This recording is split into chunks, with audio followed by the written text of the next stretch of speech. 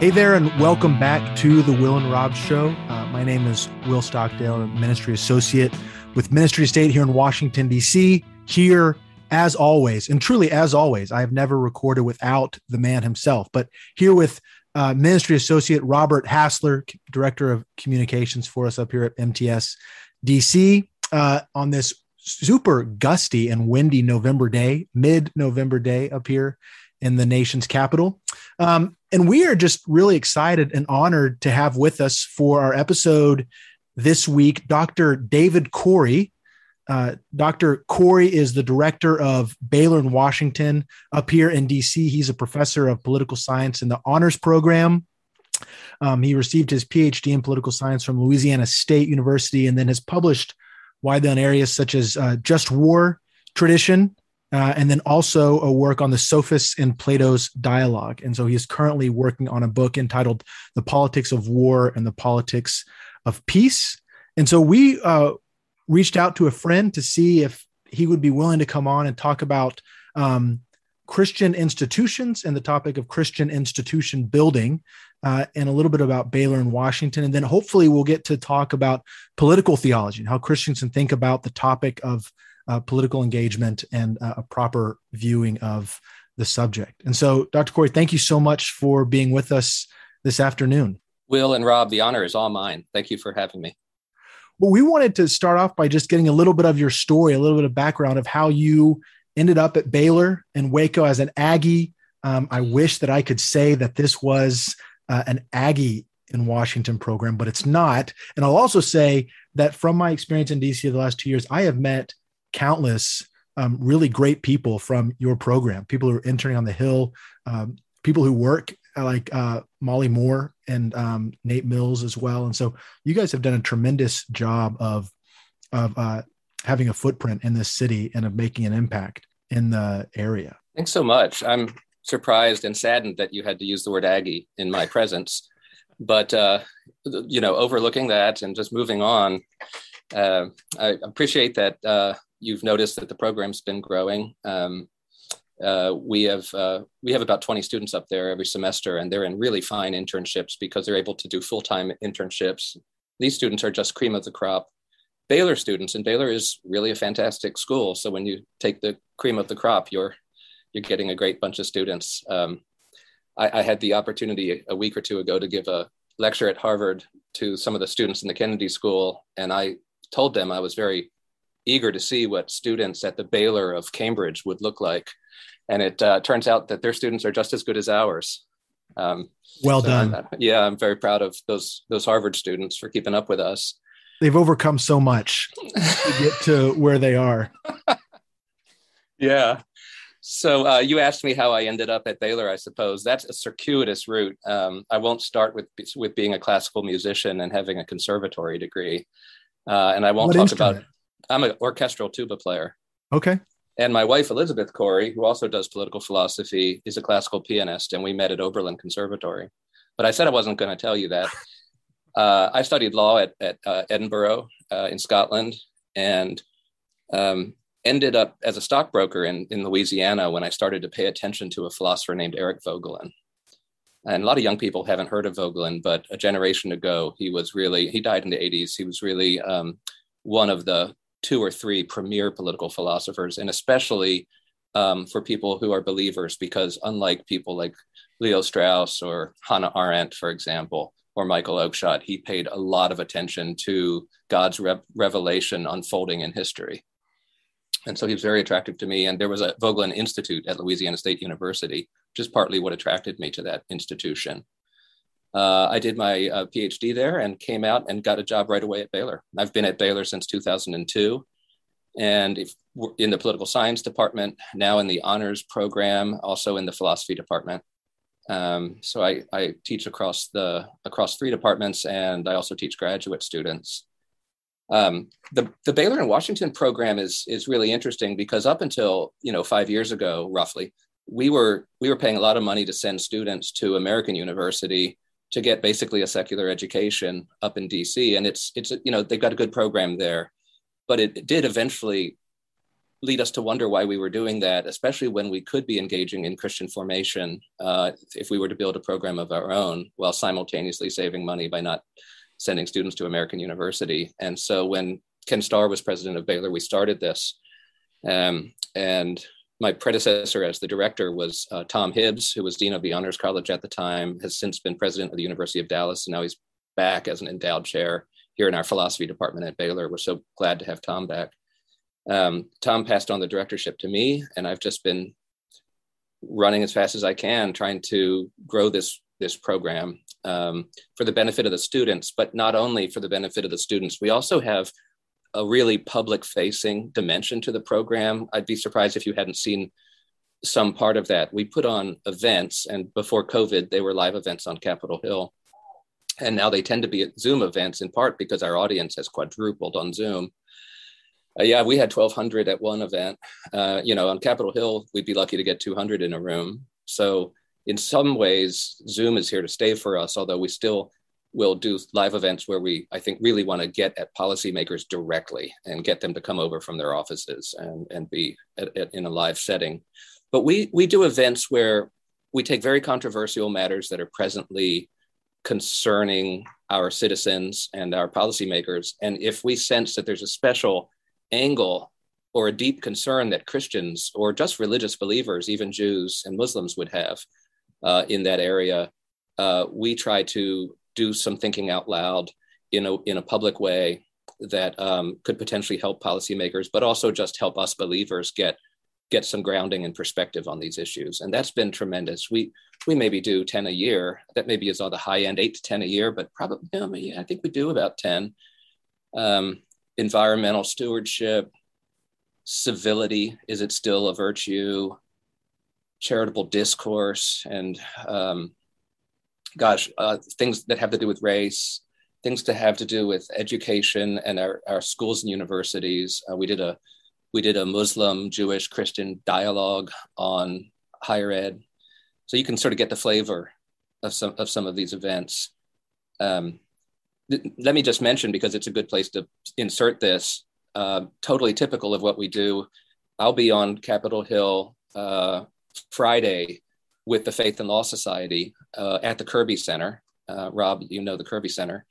And I will be joined by a colleague of mine from Calvin College. His name is Micah Watson, and we will be thinking out loud about what Christian political judgment looks like and how it differs from secular judgment and how it might benefit from some of the categories of natural law that our Catholic friends are much more schooled in and comfortable talking about. So Micah is a Protestant. We'll be two Protestants thinking out loud about political judgment. And that'll be at noon. But those are we have this outward facing, and I think very important mission at Baylor in Washington that just comes under, we just call it civic education, but we really do have religious believers in mind. And then we can go ahead. Yeah. I was curious, one of the things that we're interested in and that you guys have done so well and that you mentioned is this institution building, as you've taken this project from your predecessor and are running with it to build it. And you mentioned that there were secular gaps in the character formation of the students. So I was wondering, as a Christian institution and as a place that is looking to build Christian men and women, what were some of those gaps that you saw? And what are some specific ways that Baylor in Washington is able to fill those and fill them, create them, and buttress them and support them for a lifelong life in public service? Yeah, that's interesting, because I think the easiest answers there are kind of a negative. First, to begin with kind of a negative assessment of what's not present in other programs, and that Christians, I think, need when they get up to Washington, which is in many ways a sinful city, and Christians need to brace themselves for what they're going to find there. Then we could lean towards more of a positive answer about what we're supplying. But the further we get to a positive answer, the more I think we're going to be having a conversation about political theology. And so let me just start with the low-hanging fruit. And then if you want to prompt me to reflect more about political theology, I think that would be helpful. Oh, let's go. We're going there. All right. So these Christians come up to Washington. There is a disproportionate number of Texans in Washington. I've never done the surveys. Maybe Rob, you could survey it. I think I know why it is. I know it because I'm a careful student of Plato's Republic. And in the Republic, Plato says, if you have a democratic regime where anybody can do anything they want, the thumatic souls, those are souls that really care about justice. They really care about what's right, will disproportionately go into politics. And I don't know if anybody's met some Texans, but they tend to be thumatic souls. Oh. So if in an open democratic environment, you're going to find a lot of Texans in Washington, D.C., and so you do. And I think that's especially true with Baylor Texans, because when you are also animated by a kind of a Christian sense that we can be a leavening for our polity and that we can do good that wouldn't be done the same way by somebody who's not Christian, you can start to understand why a lot of Baylor students would want to be up there. And the Baylor alumni network that's up there is tremendous. And we wanted to be able to put our undergrads in touch with the Baylor alums in a kind of mentoring capacity. So when our students come up, they have a week of professional development, and I would just call it Christian professional development, because it is professional development, just like any school would offer, or maybe better than any school would offer. But we also realize that our students are believers. And so how can we put them in touch with seasoned professionals who have reflected and actually experienced the difficulties of being a Christian in a largely secular space? I say largely secular. Obviously, there are a lot of Christians at work in our nation, but there's no litmus test for that. It's a very mixed environment. A lot of these students want to have conversations about, now I'm getting towards political theology. What does it look like? What are some of the ways in which it makes sense for our Christianity to intersect with politics? And if you interview students, you'll find quite a diversity of settled answers here, although I try to unsettle the answers a little bit, but there are quite a range of settled answers, from something like a sort of extreme version of what Rod Dreher has been talking about, his Benedict option, where we're more or less opting out. That's been a little bit of a moving target for Rod over the years, but more or less dissociating ourselves from political action and from the secular world, to a kind of all-in evangelicalism that sees this primarily as a Christian country, and that it's our job to pass legislation that God would favor. And I'm not at either of those extremes myself, though I understand the thinking that can get you there, and I try to be as accommodating as possible while opening up this as a kind of a question. I mean, it's helpful to realize that you get radically different political theologies from a number of our favorite people, and just because they're favorite doesn't mean they're all compatible. So Augustine, St. Thomas, Luther, Calvin, the Anabaptists, when you ask any of these people, if you could, what they think, when you read their writings, what they think about what politics looks like, the answers are incredibly different. There's a movement on the Catholic right now that some of your listeners will recognize the name of, which is integralism, where they're arguing for a much closer relationship between the church and the state, so that we don't have to be bifurcated souls, that our religious selves and our political selves can be the same selves. One has to be sympathetic to this, though I'm in favor of a kind of a liberal approach that is our heritage. But I don't know how many Calvinists would know right off the bat that that's actually Calvin's political theology on the Protestant side, the kind of political theology he had in mind for Geneva, which was a theocracy. So there's a Protestant version of that too. St. Augustine, who was more influential for Luther, and I tend to settle down in this sort of area, is pretty skeptical about what the political can do. The gospel does not teach us to expect that politics will save us. Not even that we should expect very much of politics in terms of formation, unlike, say, somebody like Aristotle or St. Thomas, who would be open to politics forming us.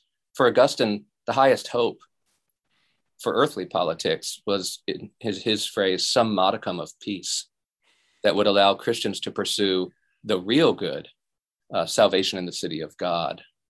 That's an incredibly sobering description of the goal or what we can expect of politics, some modicum of peace. And Robert, you might have a question, but I did want to ask that it seems that there's a lot of Christians who have a settled understanding of what political theology is or how things ought to be operating politically. And then there's there's a lot of weaknesses in there. So I was wondering, what do you think some areas of weakness that need to be developed in American Christianity in terms of the conversation around political theology?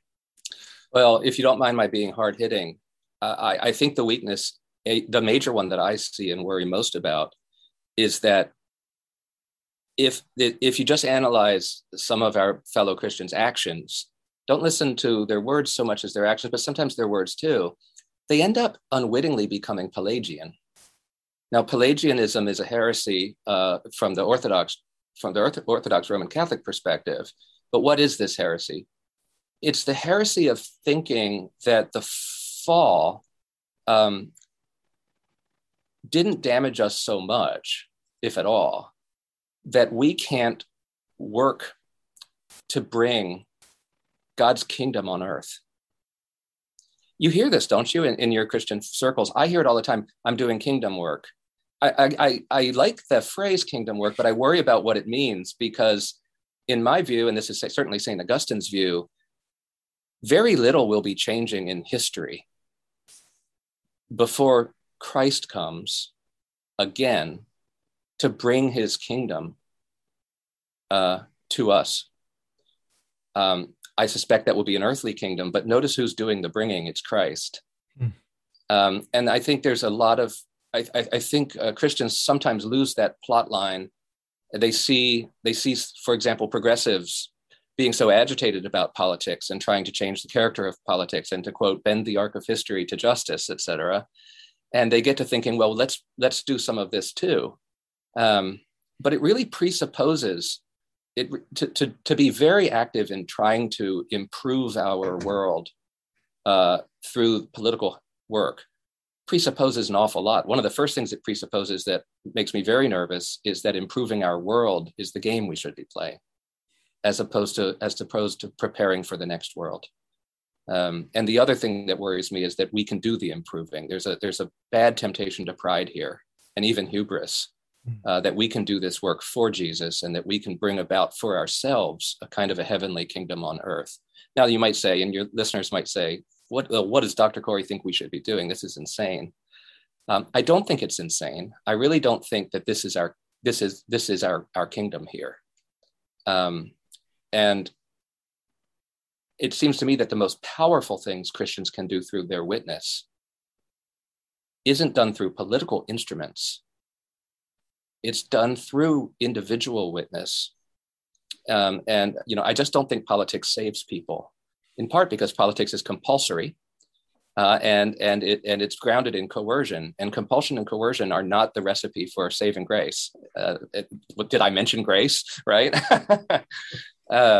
So I really think one of the first questions, and I'm going to talk to Micah about this on Capitol Hill on Friday, as you're thinking about political judgment or political reasoning, very high up in your initial thoughts, you start by thinking about charity, and then very high up the chain of reasoning, I think one has to ask oneself, why should politics be the mechanism or the instrument by which I'm pursuing this? I think there should be a presumption against politics being the instrument. Now, there are obviously some times when politics is the right instrument to pursue things that are of deep concern to Christians.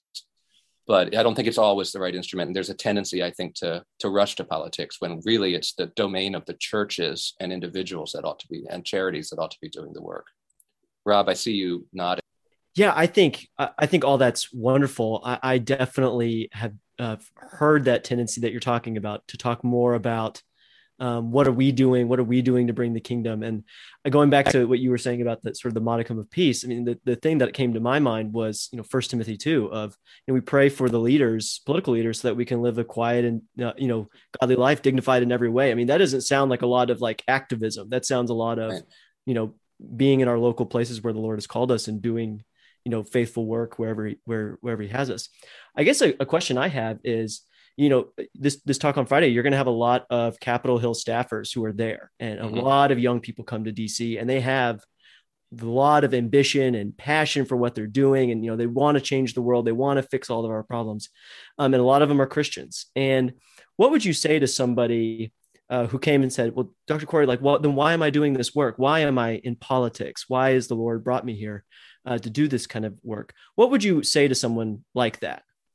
That's a really good question. And one of the things that I appreciate is that vicariously you're asking it. I mean, that students would come to ask that question, I think is coming to a really good position.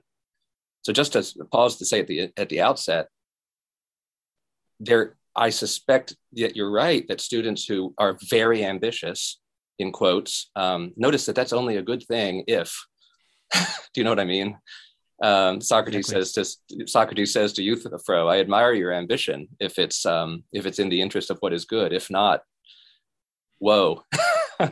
Right. So you've got Julius Caesar with Shakespeare. I think of Julius Caesar, Mark Antony's speech as well. Perfect. Yeah. Ambition is not an intrinsic good. It's an instrumental good, and what it's chained to needs to be oriented correctly. So I think it's okay for students to have a philosophical moment when they question whether becoming president and channeling their Christian goodwill into national politics is exactly the thing that Jesus called us to do.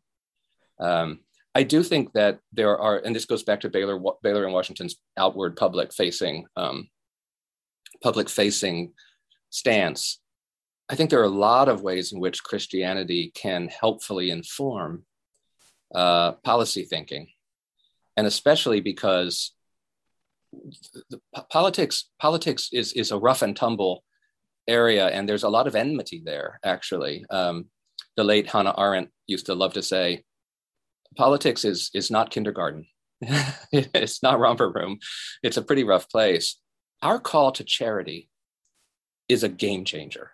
It is not just in the outcomes of policy, but in how we comport ourselves and how we think about relating to others in a political regime. It's not to be expected that non-Christians are going to be operating from a principle of charity. Indeed, if I could be so straightforward as to say, this is our revelation. There's so much about our religion that somebody like Plato or Aristotle could have known and did know, that there is a God, that we should make God the center of our life. But this idea that charity, that loving your neighbor and God, is the cornerstone of all the prophets and the law, is revelation. And so we shouldn't expect on Capitol Hill for people to know that unless there are Christians there. And so now I can just ask in the abstract, do you think it would make a difference if there were people in public conversations who are operating on a basis of charity, and that could have a good effect on not only our political associations together, so it wouldn't be so violent and hostile, Democrats and Republicans, liberals and conservatives, but also on our policy making, that we make sure not to have overly burdensome policies that are actually animated by distrust and anger towards the people we're trying to govern. You see, I think that's where the Christianity really, really matters. And that's what I would say to young people. It might be the relationship that you have with others in your office that turns out to be one of the most important impacts you'll have. It maybe doesn't come all the way down into legislation. It has to do with witnessing one-to-one, the way Jesus did, witnessing one-to-one. Go ahead, Will. Well, I was going to say, a friend passed along to me an article by Edmund Clowney about the politics of the kingdom, and it's mostly about a reminder of Christians to really focus hard on the Lord of the kingdom, Jesus Christ, and the community of the kingdom, the body of believers, and that when we get our ecclesiology right, when we understand our ecclesiology and that it is a spiritual kingdom, and that the rules that we have for governing our church are not the same that would govern the state, not to get into too much of the two kingdoms bifurcation here, but that there is clearly an importance, and we get so much right in other areas of our life. We get our understanding of the church and the kingdom of God right first. You have to have that right first. I love the way you put it. And I heard what you said about maybe not wanting to have too much of a two kingdoms view, but what's really positive about what you just said that Christians can learn from it took me a long time to understand this. And I'll give you the principle, and then I'll cite one example. My colleague, Matthew Lee Anderson, whom I admire so much, puts it this way: there's not a straight line from your political belief, from your religious beliefs to public policy. And the reason is that we're not a church. Politics is not a church. We're not all converted, and we're not all animated by the Holy Spirit. And plus, even if we are, it's a compulsory organization. So there's pluralism to deal with, for example. And the way this works out practically is, I think Christians in the past have sometimes, with completely good conscience, read, for example, the beginning of Acts, where the apostles come into community, where they sell their property. Is it Acts 5? And then I think it's very easy for a Christian to say, well, okay, so that's what we're called to do. Our politics should look like that. Whoa, whoa, whoa. Actually, if you instituted that in pluralist America, you should look for coercion. The way socialism has usually gone, you should look for some dead bodies and bankruptcy. Now, why is that? Why can't you take a principle that is recommended to us in the book of Acts and not apply it straightforwardly to our political community? Because our political community is not a church. Citizens are not all believers. There are things that politics has to tend to, and in our fallen world has to use some techniques to tend to them, like violence that is not usually necessary in our churches. So it actually seems to me to be a grand non sequitur to think it follows that if I see this in Scripture, I should want this in politics.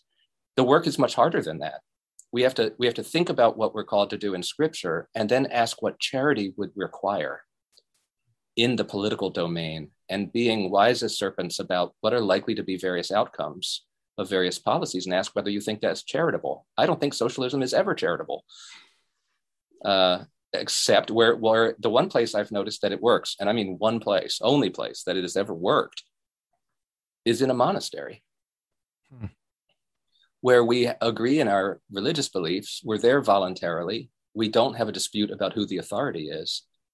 There are a lot of conditions there that make that kind of common life work that don't hold in our polity, right? So, Will, I'm just trying to sort of fill out what you just said about Christians in good faith and trying to exercise goodwill, sometimes mistakenly try to institute politically what they would want to see in their churches.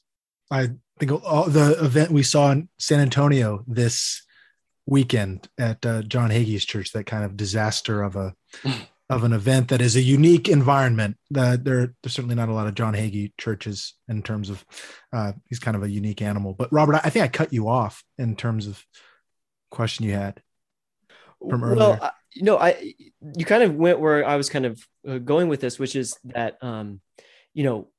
when people think about interacting sort of their faith with their politics, there is this, I think rightly so, knee-jerk reaction to say, okay, I'm going to go to Scripture first, and what I get from Scripture, that's what I'm going to apply. And what we find, and what you're talking about, is that it's not a direct line. There isn't a lot. I think as our boss says, Chuck, that the Bible's just not very loud on democratic republics. That's just not a category it knows. That's right. So you're not going to find a lot there. That's not what it's trying to do. Yeah. So, but it does have things like Romans 13 and basic principles that we have to figure out then and apply. I guess kind of the other part of this is the role of American history has to play with this, that are, people that are sort of steering us more towards that integralist vision, sort of maybe discount the fact that America has 200 years of the current establishment.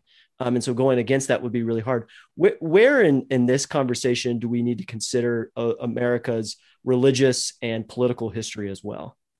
Yeah. I mean, I'll just say I'm not a historian, but that's not going to stop me from saying a couple really elementary things. That's how we roll on this show. That's how we roll. Okay.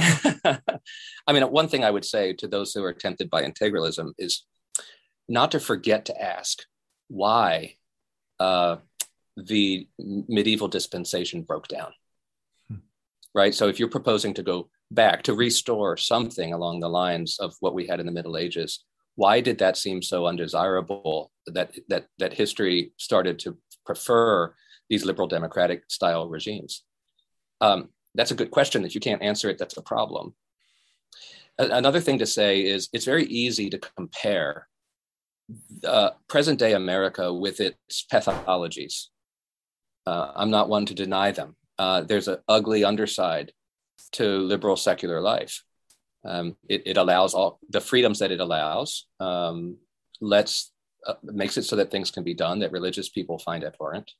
And it also tends unless we learn to build institutions, to come back to your original query, Will, unless we learn to build institutions, we believers, there will be a tendency to increasingly secularize over time and to get thinner and thinner and thinner. It doesn't mean the regime is bad. It does mean we who occupy it need to learn how to resist its defects. But here's the point. I don't think it's a valid comparison. In fact, I think it's a methodological mistake to compare contemporary liberalism with its defects to some idealized regime that you can dream up in your head that doesn't have those defects. What you have to compare is contemporary liberalism with its defects to another credibly possible regime with its likely defects. That's the correct comparison. And there is no rival right now that I can see. There is no rival to contemporary liberalism that has been tried, that has defects we would be comfortable living with. Well, as you just kind of insinuate, socialism has never been tried, of course. Isn't that kind of what we all...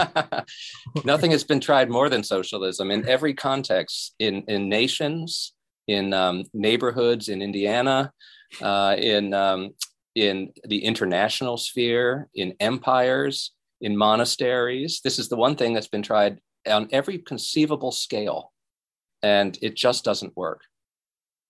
Yeah. So, American history, there's no doubt that we started as a more religious country than we are now.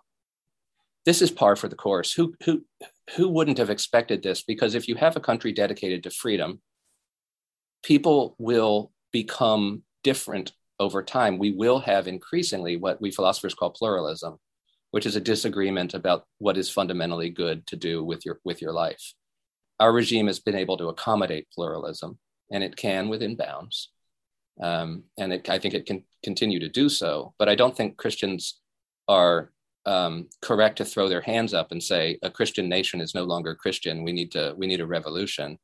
There's too much Luther in me. I'm not a Lutheran, but the part of Luther that I resonate with is where he says, Christian nation, get behind me, Satan. I have no idea what you're talking about. If I see a Christian flag flying over a European army, all I know is that this is blasphemy. There's probably not 10 Christians, real Christians in that army. You'd probably find as many in the Turkish army as you would find in the European army. So there is a real puzzle about what we mean when we talk about a Christian nation. I don't think we are one, by the way. I think in our very early colonial history, there was maybe more plausibility about talking in that way. But I don't use that phrase anymore. Well, thank you for these thoughts. I really appreciate you coming on and sharing your insights and thoughts on institution building and engaging with political theology. What are some events coming up soon with Baylor in Washington that we should be on the lookout for? Well, let me just make a plug for one thing. You can go to our website, by the way. You can Google Baylor in Washington, and we have an events page where you can see what's coming up at any point. But my team and I are crafting right now. Right before COVID, we were going to do a summer workshop, maybe a week long, on political theology and some of the different varieties of it, and try to encourage people to think through their own position on what they think the relationship of religious belief and political practice would be. We're back to planning that again. I can't say 100% it will happen, but if it does, and I think it will, you'll see that advertised on our website. And I think to the extent that your audience is interested in these questions that I've been discussing, and especially if people in your audience are young people working in Washington, especially in politics, I would commend this program to you and ask you to apply for the summer. I don't have a date yet. But if you keep an eye on our website, a week-long study of political theology, where we're bringing in people like Eric Nelson from Harvard. We'll bring in the at least every major denomination and every outlook to have a kind of dialogue about how we should be thinking through these matters. Great. Well, thank you so much again for coming on. Really enjoyed getting to hear from you. And listeners, thank you so much for tuning in this week. You can follow Robert on Twitter at rdhassel. You can follow me at Dr. Will. And are you on Twitter, Dr. Corey? Not on purpose. No, I have an account. I don't use it. And I try not to look at other people's Twitter accounts, but Rob, I don't blame you. That's fine. And Will, you've got your Twitter. That's good. I'm sure you're doing great work there on Twitter. Yes, it really shedding the light of the kingdom through Twitter every day. If you're just nice on Twitter, you're doing great work. Well, yeah, you want to learn patience and charity. I think Twitter's probably the first place to go. So. Yeah, I do have a web page that's easily discoverable on Google, Okay. and people who are interested in being my friend can Facebook me or whatever. But anyway, I'm thankful that you invited me on, and it's great to meet you both. Keep up the terrific work. Thank you. Well, we will be back with y'all next week.